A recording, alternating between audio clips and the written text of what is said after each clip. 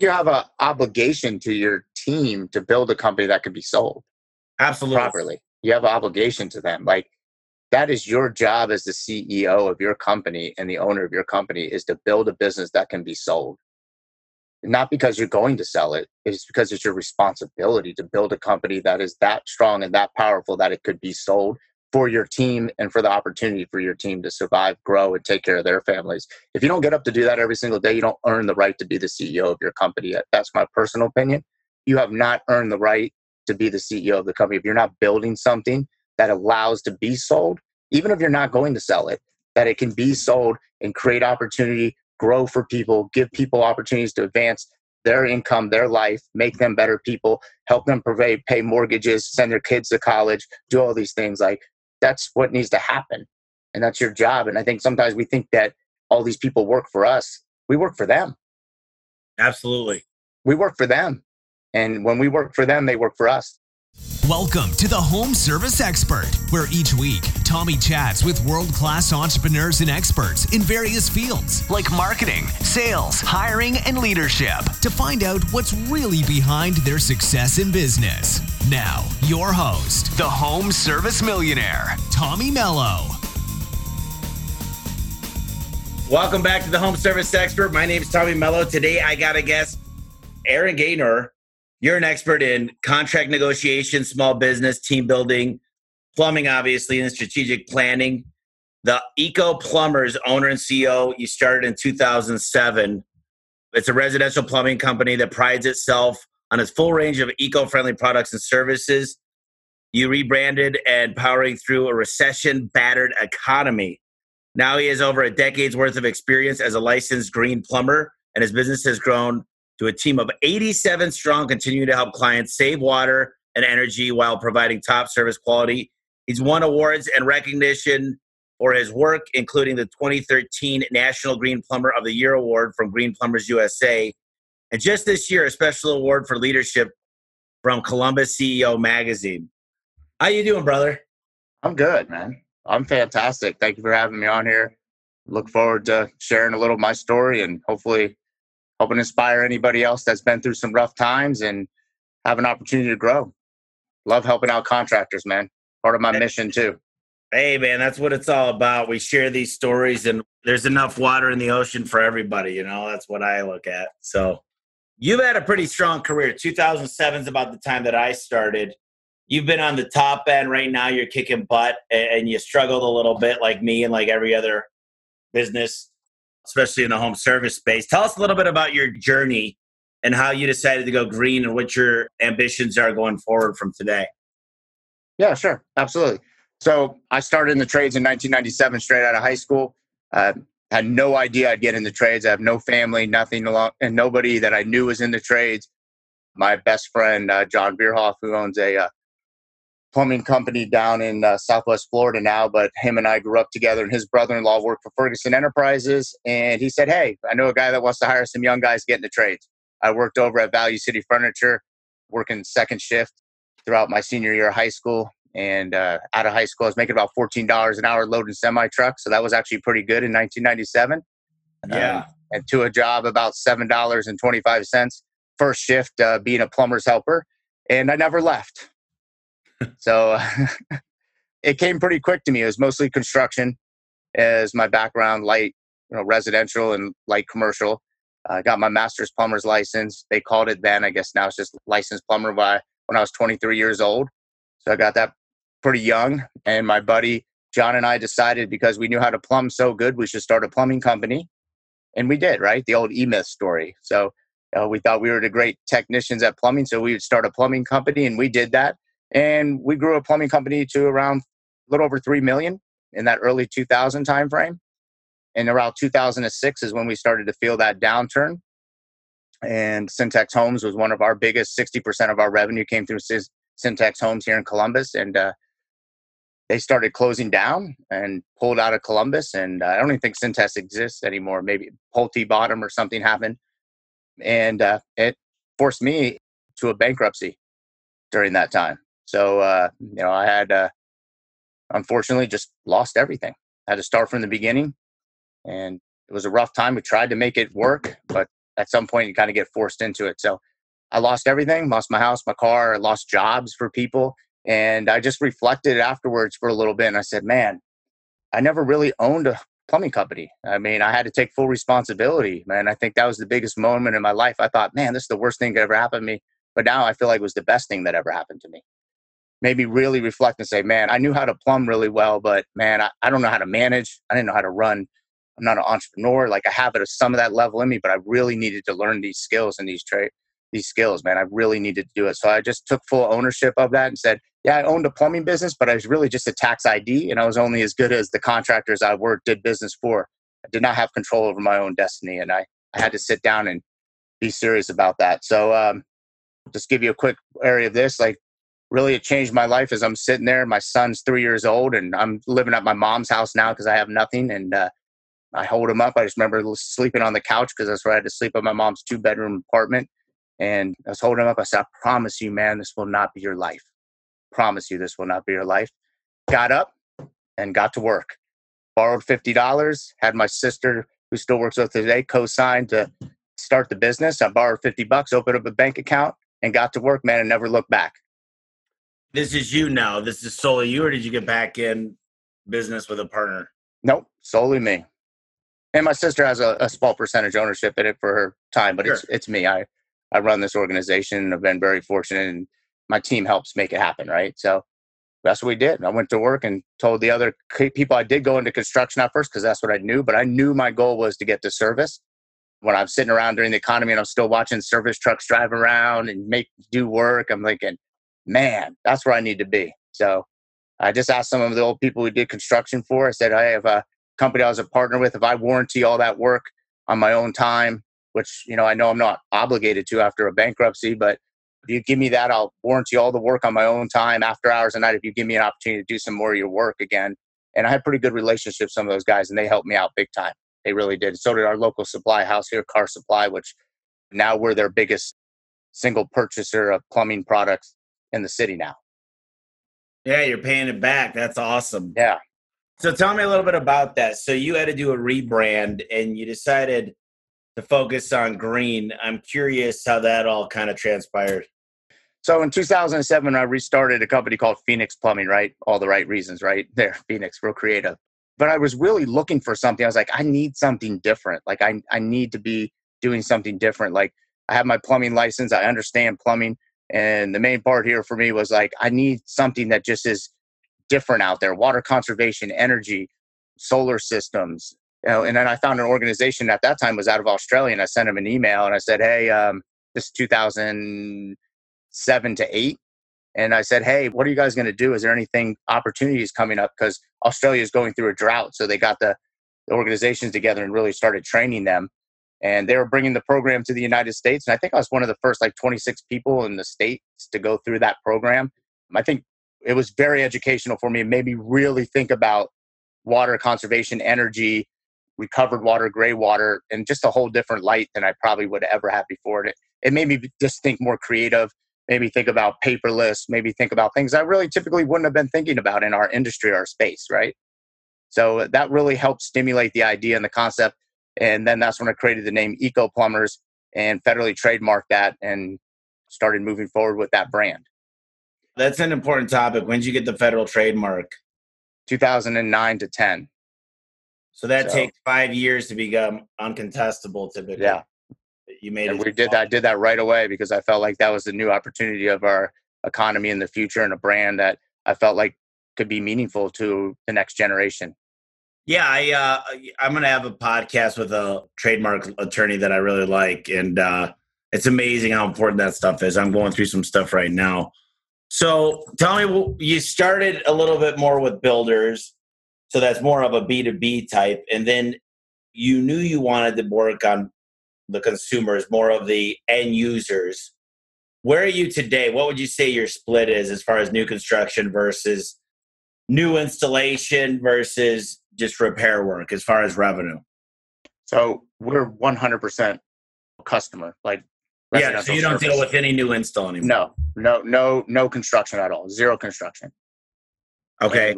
And to give you an idea of that, we're a plumbing company only. Plumbing, and what we do, sewer, and drain with our plumbing. And we're going to finish this year probably around 21 million. That's awesome. So if you could go back and tell yourself some things about what you did, and there's a lot of earlier in their career entrepreneurs here in the home service space, what were some of the things you found? There's two things I seem to hear a lot. I need more customers or I need more workers. Let's talk about both of those. So let's start with more customers on the marketing. What have you found to acquire customers works the best? What are some of the channels you go through as far as marketing?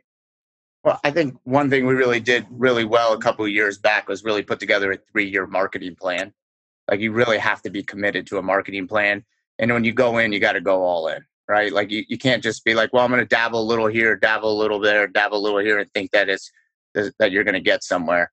When we committed to TV, we committed to billboard, we committed to radio, and we knew it was a long haul for the 3-year plan to actually see the outcome of it. And it was just being able to stay the course with the messaging. I think people want to change their messaging so much and try to be too fancy and make things change over and over and over. It was just staying with the same message for a long period of time, like to the point where your accountant would be bored of it, right? But that means it's getting pounded into people's heads, right? Because there's such a small percentage of people that are needing our services every single day. So I think for us, it was just really staying focused, staying disciplined, and executing that strategy for 3 years to actually see a massive change in the volumes. I mean, today, honestly, if we had enough technicians, as you talk about, I just said we'd be around 21 million. We have enough calls probably to be 28 to 30 million. We literally just can't get to them all today. I mean, that's not from a bragging standpoint, it's just telling you that the marketing messages work. It actually was better than we thought outcome was going to be the long term, and delivering the service too, right? You got to execute the high level of service at the same time, or else, I mean, you can market all you want, but marketing wins, man. It can win if you do it right and then deliver the service. Okay, so you've got the brand recognition, TV, radio, billboards, and then you've got the website, you've got pay-per-click, and you've got the vehicle wraps.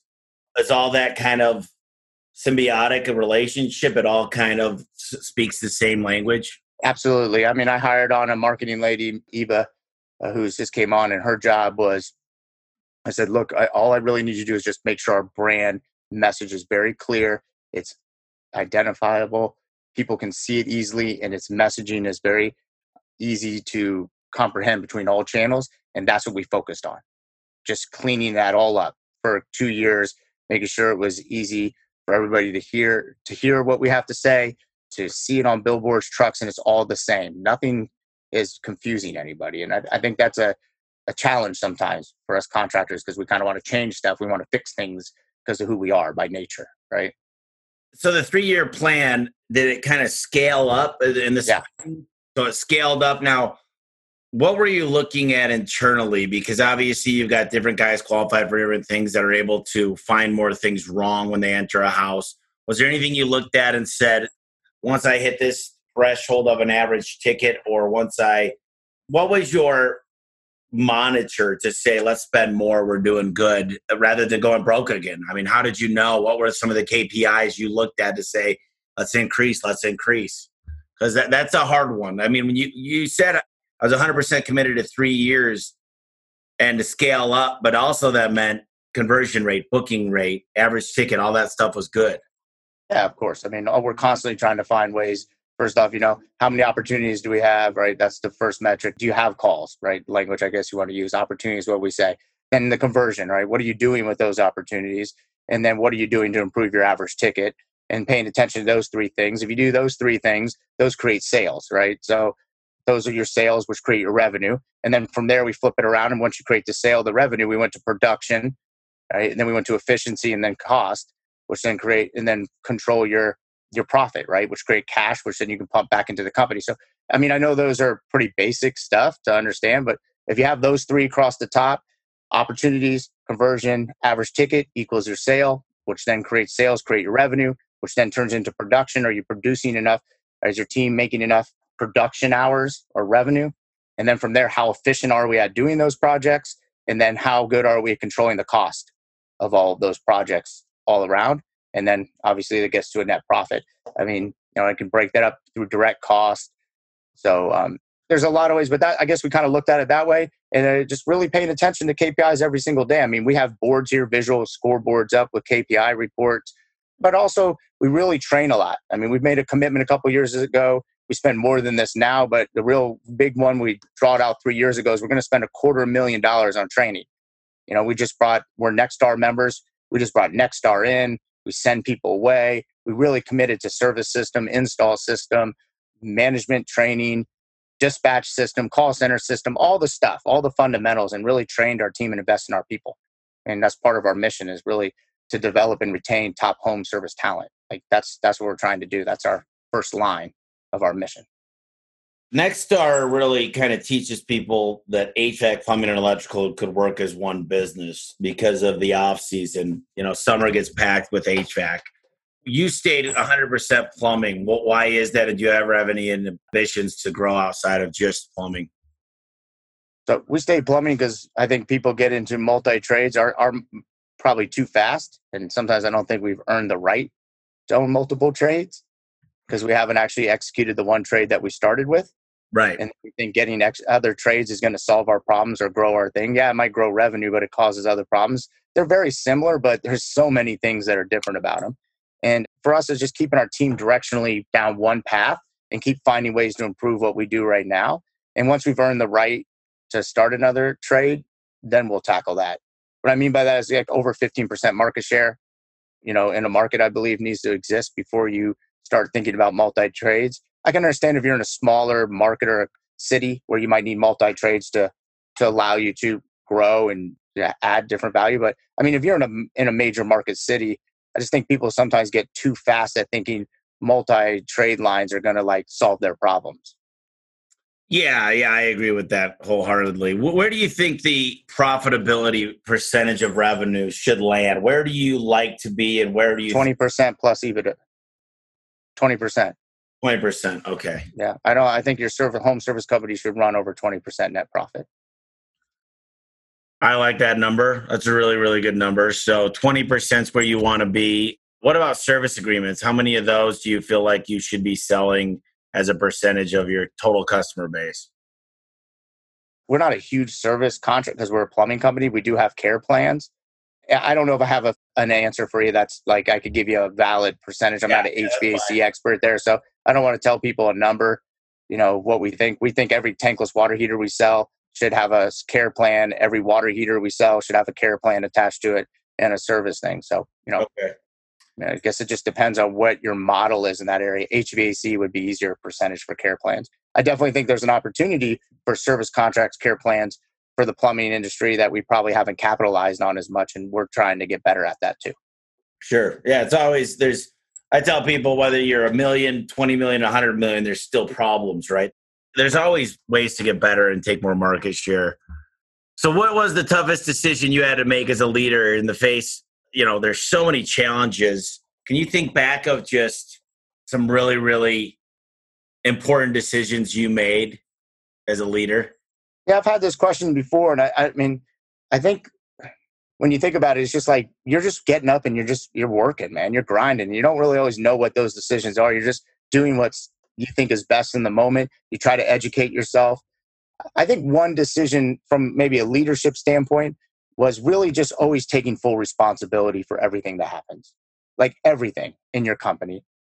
Full responsibility, I think, is just an important thing. We all have our moments where we still slide back a little bit and man, if they would have done this, they would have done that. Well, they did these things because of something we probably did, right? So full responsibility. I think another interesting one for me was when I was trying to grow the company that I didn't get a chance to answer, I think earlier in your thing is what are some of the things you did? Was actually recognizing your company in many fashions. So what I mean by this, most of us say, oh, I'm a plumbing contractor.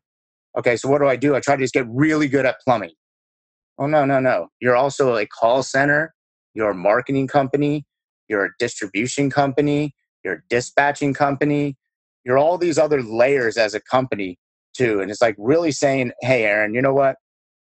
You need to think about what does a really great call center look like, not just a really great plumbing company. What does a really great dispatch center look like? What does a really good logistics operation look like? What does a fleet management company look like? All these are inside of our businesses, but we spend so much time only focusing on how can we just be better at plumbing, garage door, HVAC, electrical, which is great. You need to do that. But those things only get you so far. There's a lot of hardworking people that work really hard at being really great at those things, spend their whole life doing that, and don't actually reap the benefits long term. Yeah, I agree. There's enough work for me for 10 more years without getting into another industry. I mean, not even commercial. There's like, I don't want to do commercial. I don't want to do Home Depot. I don't want to do Costco. I don't want to do home warranty crap. The United States is big too, and I've decided to just plant seeds in a lot more spots. But would it be easier for you to take plumbing into another market, say Cincinnati, or would it be easier to take on another industry like plumbing or HVAC or electrical? I think it would be easier for me to add plumbing into another market. I think so too. So if you had to pick one, or you're going down this next 5 years and you really feel comfortable, like you've got to where you should be in Columbus, what's the next steps you think? It's already acquisition. I mean, Acquisition of another area. Yeah, acquisition of other area. And possibly acquisition of where you're at, if there's somebody selling. Yeah, if there was. I mean, there is. I mean, I don't think we actually need to acquire anybody in our market. I just think that we can just beat them, to be honest. I just think we don't need to acquire somebody else. I mean, we have enough calls. Our marketing power is strong enough. I just think the only reason why I would consider acquiring another company in this market is because I wanted to buy a chunk of technicians all at one time, not because I need their calls. Most of the time I might be looking for their calls. I actually think we fill our bucket up so much right now that the overflow calls are actually going more to our competition. And if we want to do it, probably be to acquire actual team members to our team, techs, right? Yeah. I do think that acquisition into another market is probably our option. That's what we're doing. So it's interesting because plumbing is quite a bit different because you got to have an apprenticeship, and there's a lot more stuff governing plumbers than there is probably any other industry. I mean, electricians are strong in that governing agencies too. But see, for me, if someone's getting 30 calls a day, I want to buy that company because, especially if they're not doing marketing, if they just been around a long time, they've got a lot of stickers, they got a lot of word of mouth, they've been around 30 years. Because to me, I can make technicians really, really fast that do amazing work. I've got to the point now where I've always tried to do lead generation. Now I'm like, the great technicians, they make it possible for me to do marketing because they get a good conversion rate, a good average ticket. If I'm taking a percentage of revenue, I could pay more by doing TV, radio, billboards, and also doing the Google and different relationships. So everybody has different needs to buy a company. I would agree. It's interesting. So, go ahead. I mean, ours is like, we just want to own Ohio, like, to be straight up. Like, we want to own Ohio. We want to create opportunity for our team. You know, we've promoted all of our frontline managers in our company have been promoted within. We promote significantly within the company. I mean, we're not a perfect company. Obviously, we got a lot to learn and challenges. I mean, you know, as we're growing pretty fast the last couple of years, I mean, we've had to run into our bumps, but we really want to create opportunity for our team and our people. And, you know, I want to build a legacy. I mean, frankly, I think you do too, right? That's why you do what you do. I mean, I want to build a legacy that lasts, and I want to build a company that's big enough that's not going to be, you know, acquired or taken apart by somebody. If one day I decide that it's time to go, I want to leave something that my team can work and grow and be part of forever. And if we own the state of Ohio and beyond, I think we've done a pretty good job of that. I mean, our goal right now is 100 million. So what's your timeline for 100 million? I'd like to say in the next 8 years. So 100 million, and that's not crazy. That's a five times growth. Mm-hmm. So you said it's just we've got enough work where we could handle more people. What are you doing right now as far as recruiting? Do you have a structure in place? Do you have a plan to get people all the time, not just when you need them? Yeah, I mean, we're constantly recruiting. I mean, we run TV recruiting ads, radio ads.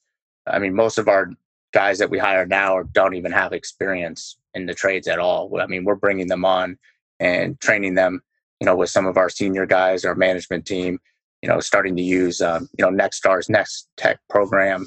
That's an online platform for training. We bring in trainers for things. So, yeah, we have a pipeline. We definitely have a pipeline. We have a lot of people in our pipeline that are in the training process that once they're ready, it's trucks. I mean, also one of the reasons why I said that too is we actually just, due to the economy in the market right now, it's been very hard to get trucks, back orders, shutdowns. I mean, Hackney trucks, transits. I mean, we've been on the hunt for them. I honestly can't even get the trucks. It's not even so much the techs anymore right now. I got guys, I don't even have trucks for them right now. So trying to get trucks, right? So trucks text leads like we should have bought more trucks and then got the text and then got the leads. We've been backwards. We've been literally leads, texts, and then trucks. We're literally flipped around the model. It's interesting because I look at the bottlenecks, what I said, to be able to get to thousands of technicians. And I've identified where they're going to stay when they come train. So I got the apartments all handled now, bought another one. I said the trucks are a huge issue. So I'm working very, very close to the company we buy them through. And we're like on the phone with them once a week. And now I've got a new outfitting team that can keep up with 20 a week. They can outfit them the way I want. And then I've got my internal wrap company. So then I said these iPads are a pain in the butt because sometimes they get good reception, sometimes not. So now we're identified another company that they can switch signals. They go to any tower, Sprint, T-Mobile, Verizon, whatever tower they need to be. So they come in, they teach the techs how to use them. We pay a little bit more. But the more I take away and just focus on garage doors, which is get the great guys, have them do what they do. And that's the powerhouse of it is I'm not in the inventory business anymore. I'm not in the iPad business. I'm not in the vehicle business. As long as I have a plan B and a plan C. So part of my role now is to identify these bottlenecks and continue to hit the gas and find them before they happen. And I would love to hear what your day looks like now. I mean, talking about today, this next month, this next year. Obviously, before you were out there probably doing a lot different things. You got to work hard. You're putting sweat equity in. You're taking calls. You're the night guy. You're helping techs on the phone. And that still happens. Trust me, we all go through that, but it's a lot less. What's your day? And I don't want to know like what time you wake up necessarily, but like when you come in and you're working, what are the meetings like? What are the meetings you're having? What's the difference between now and 10 years ago? I can tell you what time I wake up. I wake up around 4:30 every day. So oh, good. I'm an early guy. So I love the mornings. They're big for me. But look, my day is really around. We have L10 meeting, with our frontline senior leadership meeting. So we have an L10. I do one-on-ones every week with all my direct reports and look at that as an opportunity to grow and develop people. I carry out any fierce conversations that need to exist with people. We have good rapport and we're able to have that. So have a fierce conversation. I think fierce conversations help build relationships. So, fierce conversations go on. I meet with my CFO once a week. We have a one-on-one too. We go through financials, any other things going on. I spend a lot of time still working directly with a lot of our frontline managers on processes and things that are happening inside the company. I mean, this year to last year, we're at 70% growth. So it's a lot of changes for us right now. So I work a lot of time with frontline there. Still work out very much on the vision of the company, still directing us for our vision, having those meetings, prepare for those. I work with the marketing team a lot more these days as we've grown. I've always been involved with them, but I think more I do the radios, I do some of the TV stuff now, some of the branding, personal branding, but branding it towards Eco Plumbers still. I don't want it to be about myself, Aaron Gaynor. I want it to be about the company and the team. And then, just be the face. I show up in huddles every day. If I pretty much just kind of pop in here or there, let them know I'm involved, engaged here. That's kind of the area I'm around, I guess. Just presence, let them know I'm here. I'm here every single day. I come in here every day. I'm here. I'm part of this team. But I still let my team do their job, though, too, by the way. But I'm very invested in their personal growth and development. And I think it's really helped me grow, too.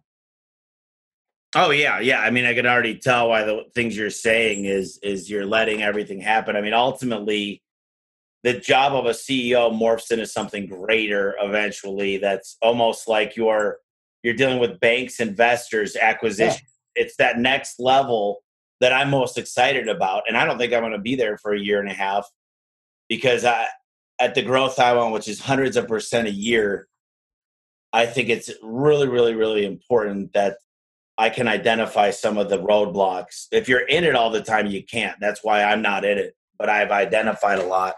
And just fix all the bottlenecks and the speed bumps and then do what I love. And marketing is getting great people. It's getting great customers. It has everything to do with everything in the company. Marketing has to do with acquisitions. You're marketing to other companies that you want to buy them. So really, marketing is almost a necessity to become affluent with as a CEO or business owner, right?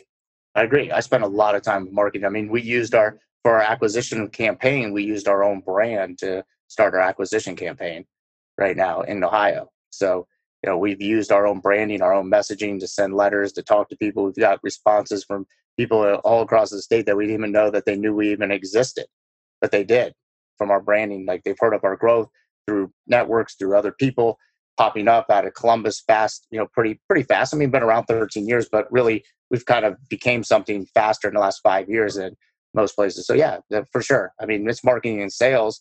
Marketing and sales to me drive operations, and then they force you to become operationally more sound as your team's marketing, selling, and then your operational part has to pick it up and become sound. Like, I'm not saying don't put operations up, but it seems like that drives your operational bottlenecks, right? As you say, right?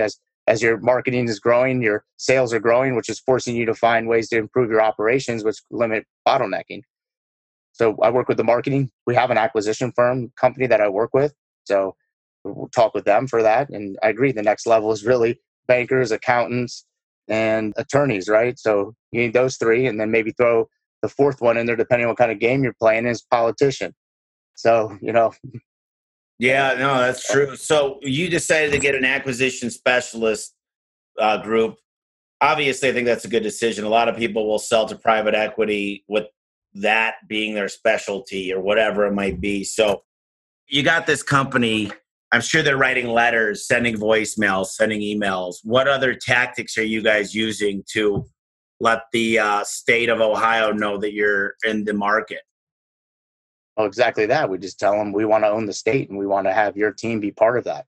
If you're done, you're retiring, it's not, you've put your life work into this. And, the sad thing is, a lot of times in the trades, a lot of guys and families put their life work into it. And at the end, it becomes nothing but pennies on the dollar at best, or trying to leave it to maybe a family member if they're interested. And I think there's opportunity out there to really help people that are in the trades that have done this a long time, have never been able to grow their business maybe where they wanted to, but not let them walk away without their life work meaning nothing.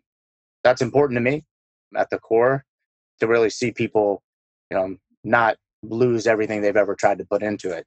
The bigger companies that have grown into that, 15, 20 million and 30 or 40 million, I mean, they're going to sell off to acquisitional firms and bigger corporation stuff. I'm talking about the guys that may have been somewhere between 5 and 12 million at best, and they're still looking for a path. So, and I think using our brand story and my own story of being a plumber by trade, a trades guy that started from nothing and worked his way up to start trying to become something. I still have a long way to go, by the way, man. Yeah. I mean, I still got a long way to go. I think, I've listened to your story. You still probably you got a long way you want to go too. So I got a lot of work here still to do to become a better man and a better person and grow a better company. I'm 42. I feel like I got a lot ahead of me. I think that's kind of our plan, is just telling them.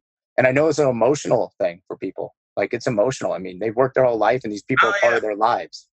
Well, that's what I was going to ask you. Is one of the things I've ran into is I haven't met a business owner that doesn't think their business is worth way more than it is. I haven't experienced it yet.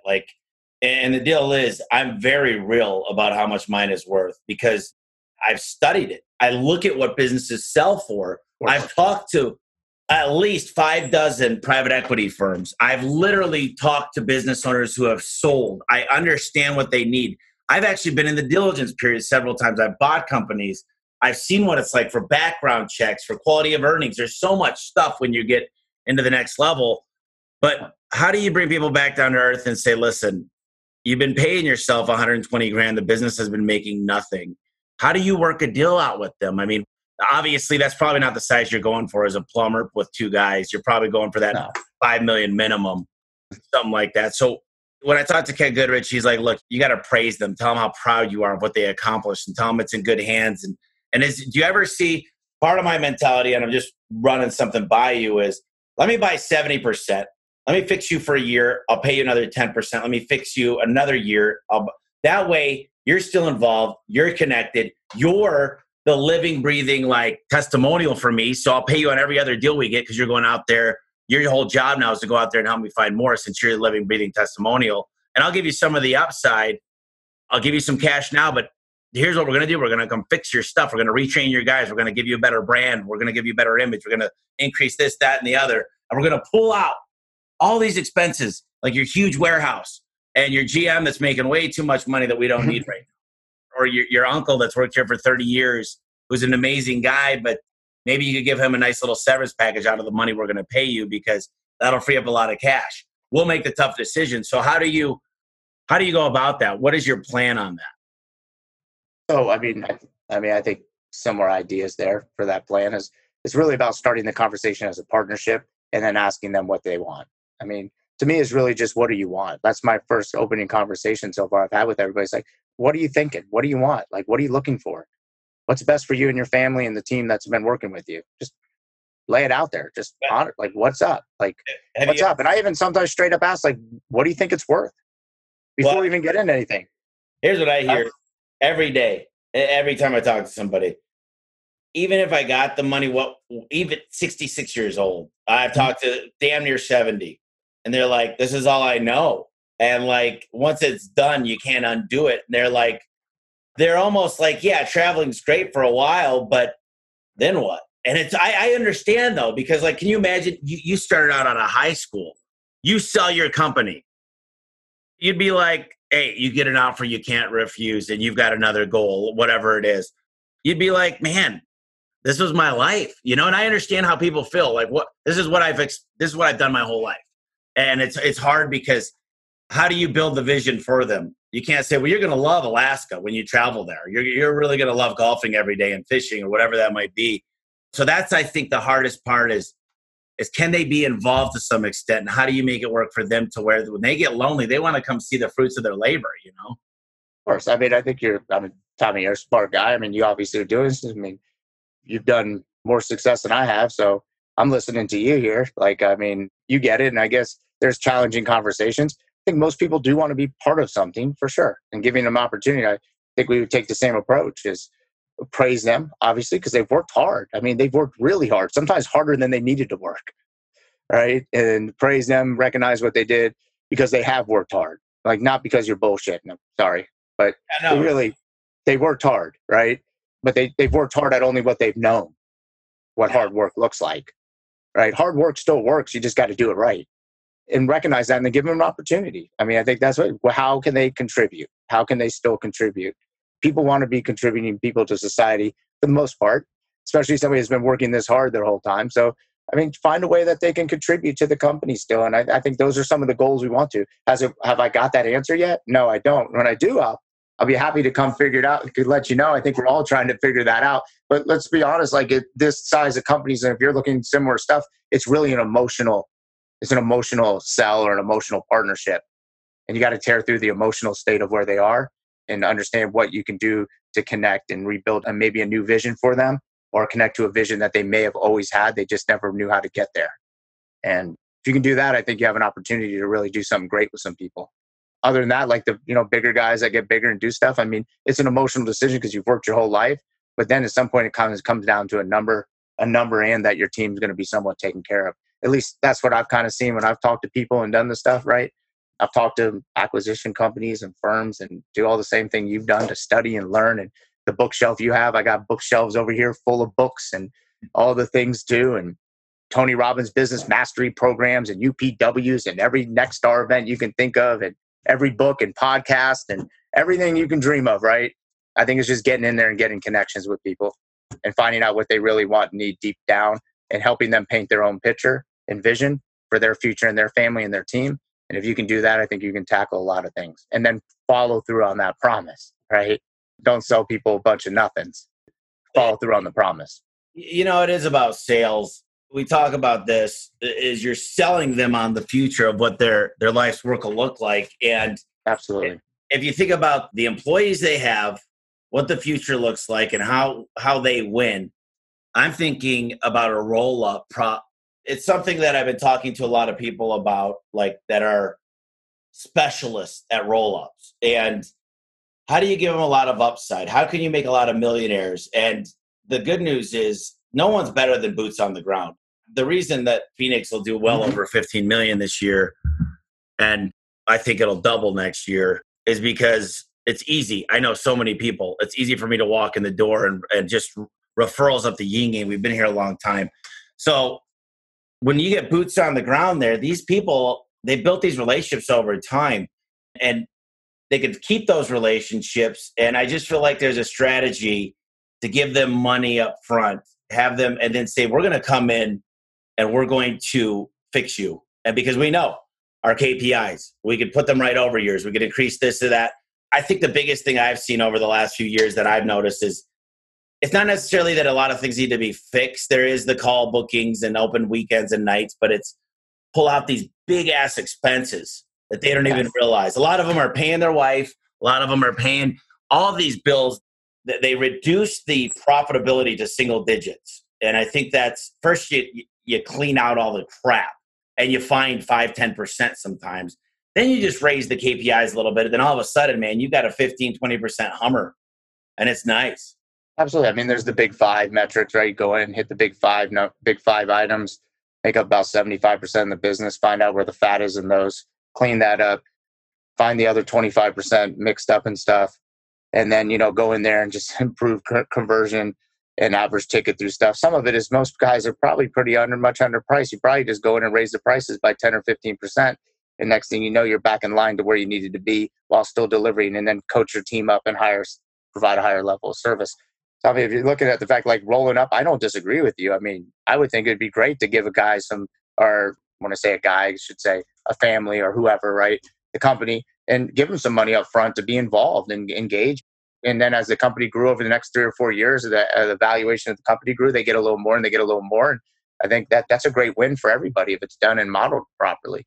So, I mean, I haven't done this, so I don't have those answers, but from a theory standpoint and the conversations I've had and the direction we're going, we believe that that's going to allow us to help us, own Ohio, either through, the Eco Plumber brand by rebranding companies or taking companies that already have a pretty solid name and recognition and just keeping them moving by advancing who they are and, getting some key people in place. And like you said, remove some fat, some nonsense stuff that they've used. And a lot of companies I think of that size really do overpay themselves, have people on their payroll, family members that aren't probably ideal. And they like to try to run their profitability down to nothing because they're not thinking bigger picture. So you're on ServiceTitan. What year did you get on your CRM as ServiceTitan? What year did you do that? I mean, I think I want to say 6 years ago now. 27? Yeah. I mean, I think when I met Ara, his whole office might have been as big as my office right now. Like, it wasn't very big. It is, actually. He's a very frugal. I mean, my quick story with ServiceTitan. First off, I love ServiceTitan and Ara Vahe are awesome people. I got a chance to meet them long time ago and just talked to Ara not that long ago again. But I remember sending an email in over the weekend. I think it was on a Sunday. I was like, oh man, this is it. I've been looking for something like this. Got a phone call from Ara on Sunday. He did a presentation for me Sunday night at I think it was like 7 p.m. Eastern time. So I was like, wow, this is sweet. I was like right there on the phone. I just said, well, I'm just signing up. And this is when I was still a smaller company, right? And then I was blown away. I was like, man, this is awesome. This guy literally called me back on a Sunday, set up, did a presentation, went through his software, said, I'm game. Let's do this.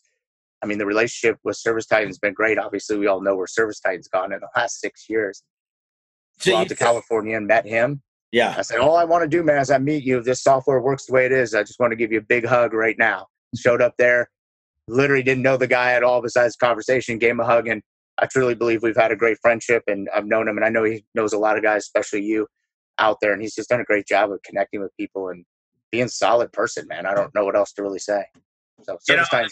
The combination of ServiceTitan and the Nexstar really is everything from soup to nuts for HVAC, plumbing, and electrical. It really gives you the role playing, the processes, how to be a better leader, how to build a culture, how no one should have more than 5 direct reports, what those direct reports should be presenting to you each week.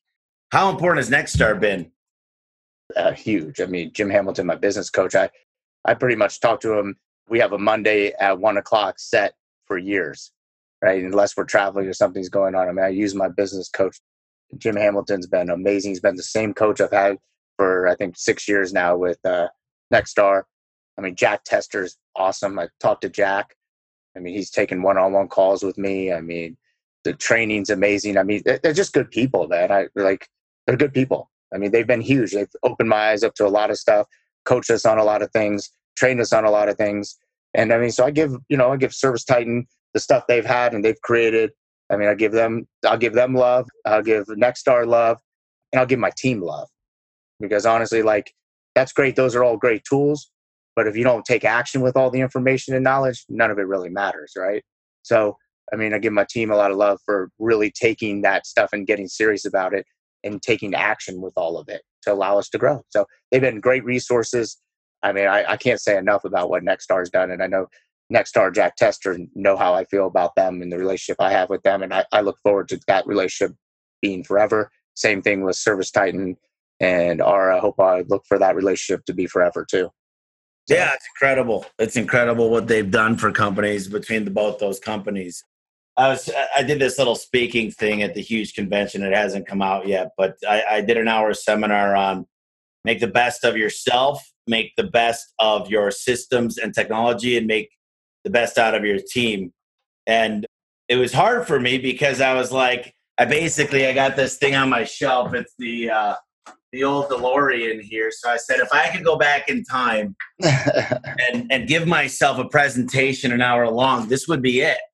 So I literally pretended that I was talking to my 21-year-old self and basically said, you need to learn to duplicate your time and you need systems to protect your time.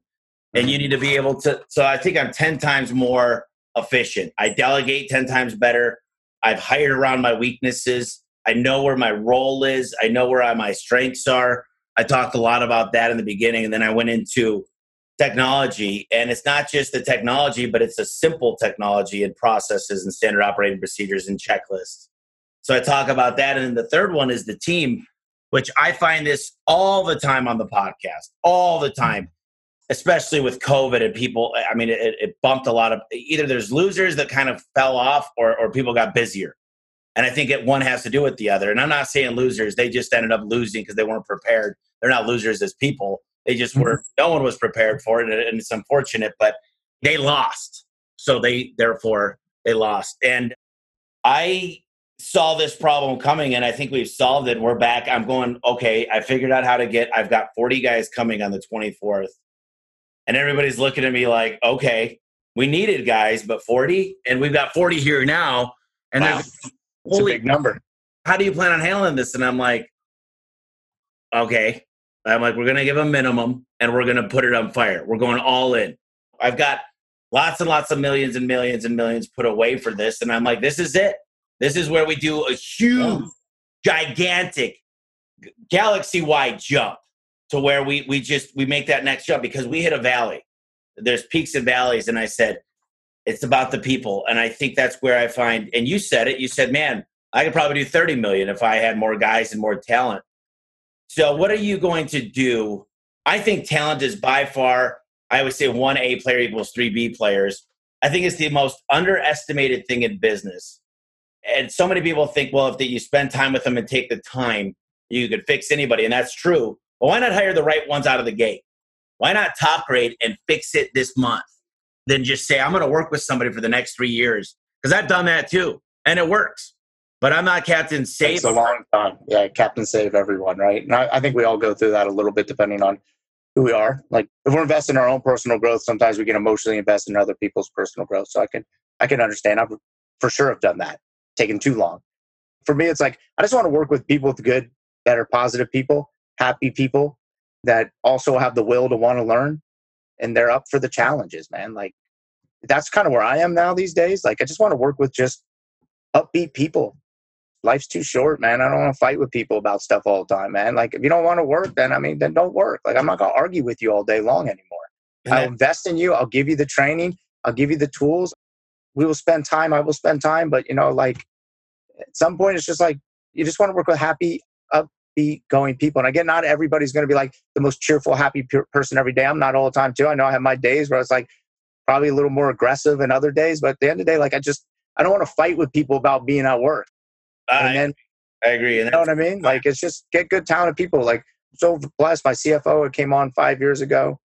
I mean, he's been amazing, man. He's changed the game for us a lot. He's just a good attitude, positive. My marketing manager, she's awesome. My marketing assistant, she's awesome. My dispatch kind of operations manager lady does a lot of stuff. I mean, just positive people. I mean, there's a lot of other great people. My service manager, Bron's been with me. I've known him since I was 15, actually. So we've known each other a long time. And we've grown together a lot. And my sister, all these people, like, I don't know if I'm answering your question right. It's just No, like I great. Yeah. just heard the one time before, I think it was Zappos, it goes, how do you have all these happy people? He's like, people working here. What do you do to make them all happy? He's like, I just hire happy people. Yeah. Like, just hire happy people that are somewhat happy. Not like cheerfully, ditzy, happy type of stuff, right? Like they're optimistic. They feel like they can solve this. They feel like we can move forward. Not always in the whole world's tumbling down and crashing and burning. Yeah, there are those people. I mean, I don't have any. I'm sure I have some, but overall, I mean, we've done a really, really good job of just making sure, probably spend way more time than we ever have on the hiring and just training. And it's just so important to hire for attitude. There's a good book called Hire for Attitude. One of the things I was going to mention too is I've literally noticed the people that are athletic, they played sports, they play games, they need to win, whether that's shooting pool or bowling. I don't care what it is.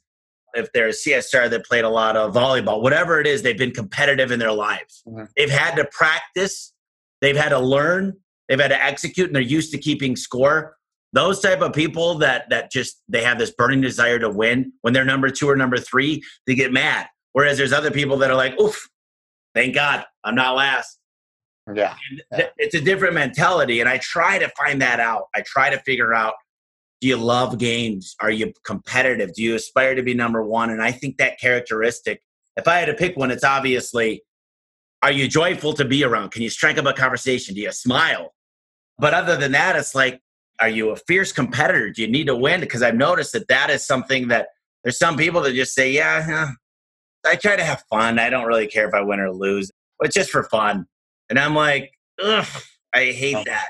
Because I'm so competitive and I'm not the right person. This isn't just for fun, right? Yeah. Like, not just for fun. I mean, this isn't a fun board game. I mean, this is real life with real people with real money. I agree. I mean, one of our mantras every single day is win the day. I mean, that's one of our core values. You need to be a person that literally wants to win every single day, every day.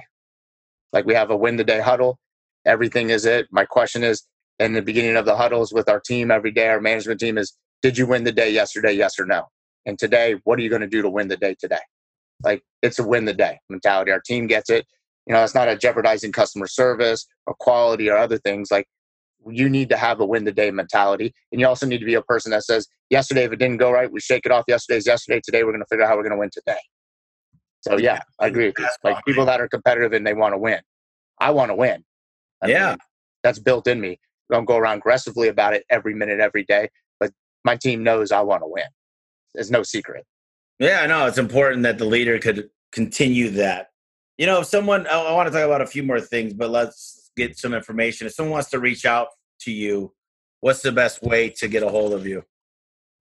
Hey, I mean, they can email me, Aaron@ecoplumbers.com.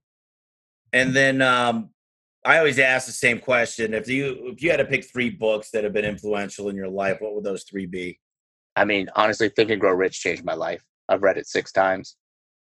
That's Napoleon Hill, yep. Yeah, Napoleon Hill, Think and Grow Rich. I mean, I imagine you probably have read that one. That was a game changer for me. I mean, I enjoyed E-Myth. E-Myth was a great book for the beginning kind of mentality of where I was. So, I mean, I think E-Myth is another really, really important book.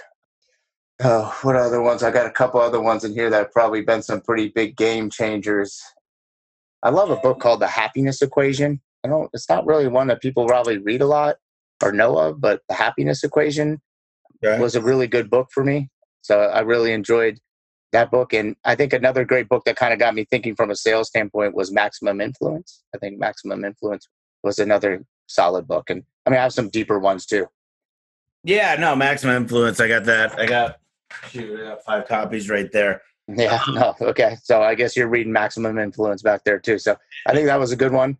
So those are kind of some core books. And then, I mean, I get into some spiritual books and some other stuff too that kind of keep you in line a little bit with some other things. But I think those ones are really great books, get you thinking. If you get a chance, I haven't recommended this book in a while, but you already get up at 4:30. You should listen to the 5 a.m. Club. It's worth the read. It's a high-end book. I mean, I read it out loud and I'm like, wow, this is like, it really develops your reading skills too. Right now, for my book club, we're reading Raving Fans, and that's a real easy on a plain book.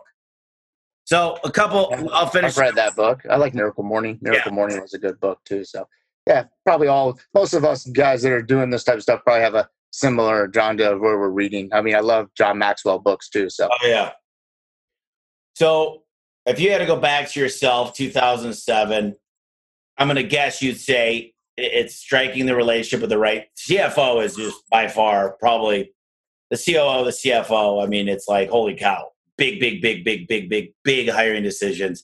I love marketing and sales, so I kind of fit into where I wanted to stay. I didn't need to find someone for marketing per se, although I do have an amazing guy that handles a lot of it now. What would you tell yourself? Maybe 4 or 5 things, just big lessons here that you've learned since you've got started on your own.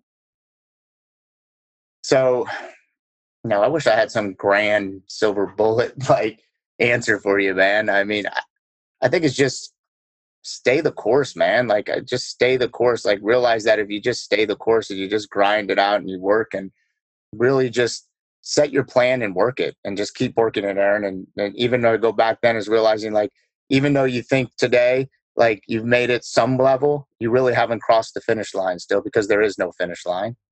You just keep going and going, right? And life's a journey of growth, and realize that years ago, you were thinking about how could you grow, and thinking about who I was 10 years ago versus who I am today as a person. Like, just realizing that those late nights of listening to those books and reading and working all day and going and spending time, they will pay dividends. And I think it's just reminding myself of that still today. It's like, you still need to do that work. It's not over. And I think, I don't know if that's going back to tell myself something amazing as much as it's reminding myself today that the work still needs to be put in, and recommending books and reading and staying that course. It works out. It works. And you're going to make bad decisions sometimes. You are. It's just how fast can you shrink those down, right? I think that's the one thing, is like letting the emotional side of you not take over as much, and letting emotion exist, but be a little more logical sometimes and not such emotional. And I think that's helped me grow, and realizing maybe earlier in my life that I should have been a little more that thinking that way. And then saying, okay, when you make a bad decision, just reconnect, pull it back together faster. Like, when something bad happens, don't let it take you for days or hours, days or weeks. Now you close that down to a day, close it down to a couple hours, and now down to maybe 5 minutes, and move on. Right. So, I mean, I think just recognizing your own personal growth. And I think Man's Search for Meaning, that book really helped me think about those types of things a little bit too. So I love it. I could hear all these, like, I guess all these other points, like, hey, that decision you made with your CFO was great.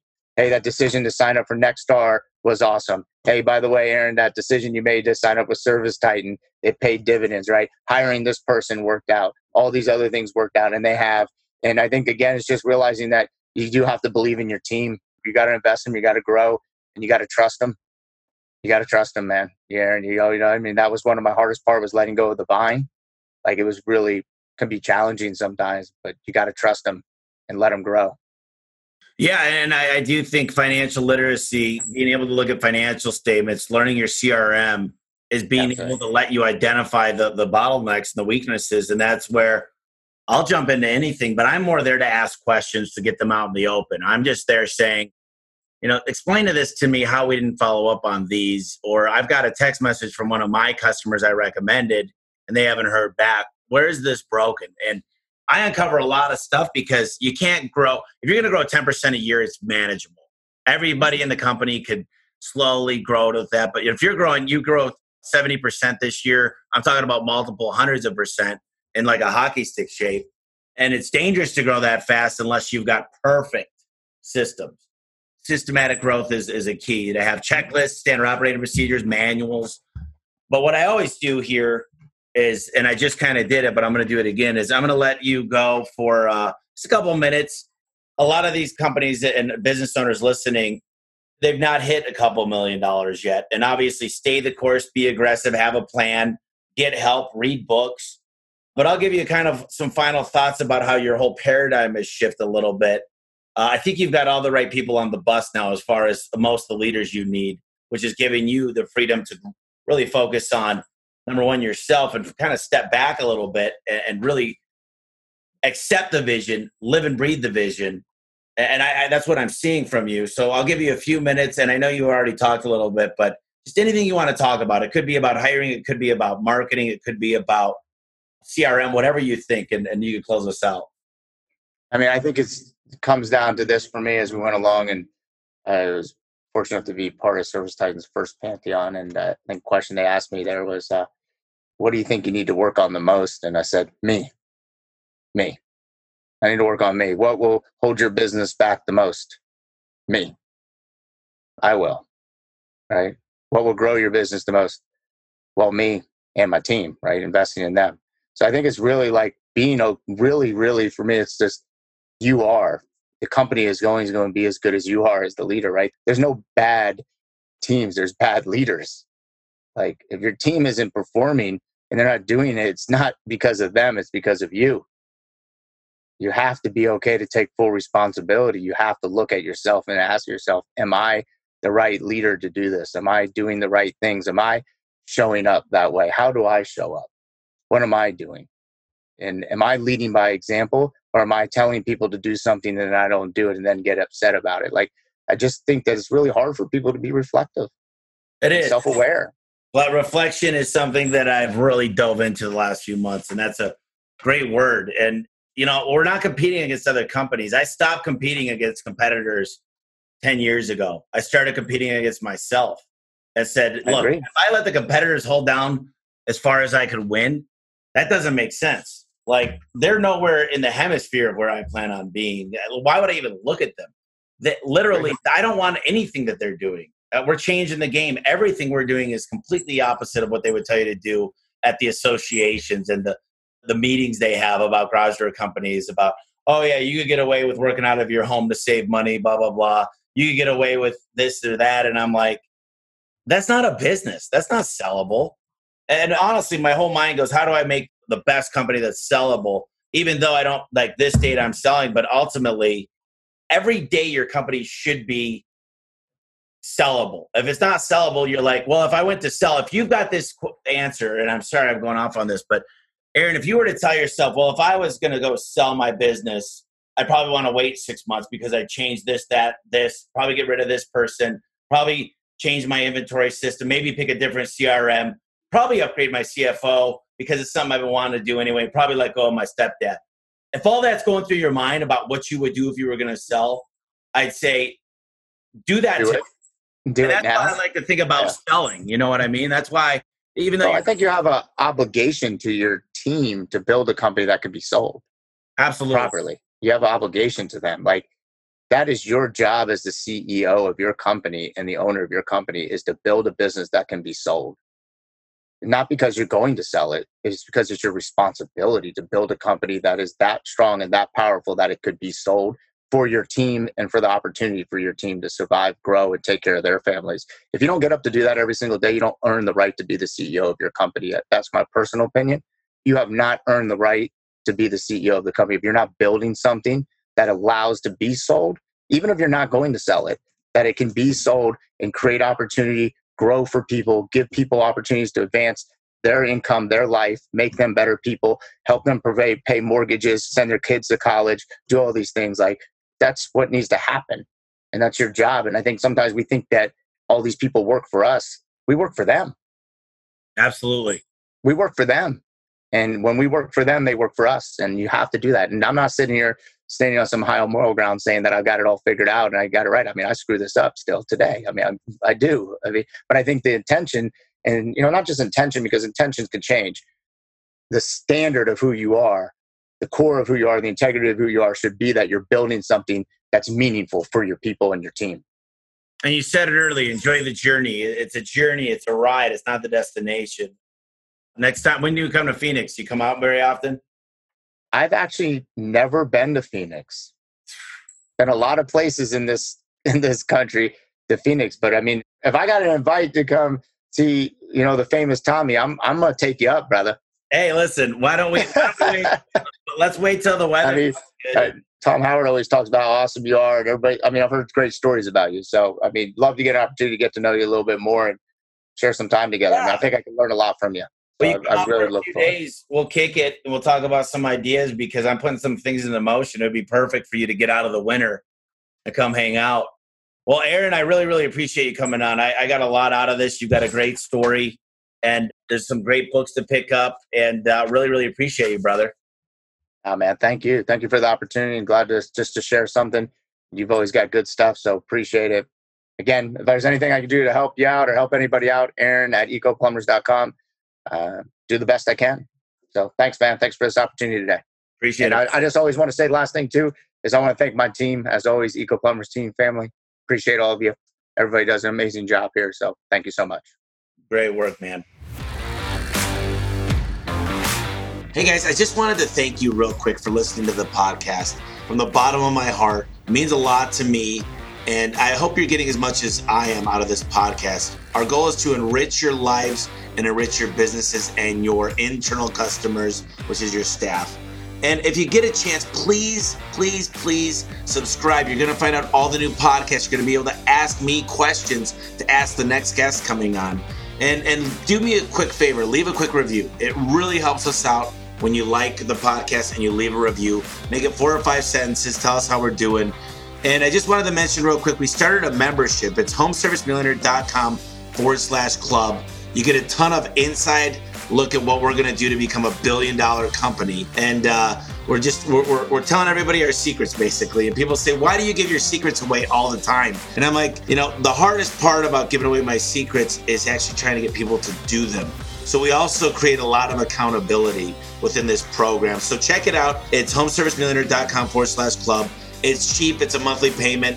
I'm not making any money on it, to be completely frank with you guys, but I think it will enrich your lives even further. So thank you once again for listening to the podcast. I really appreciate it.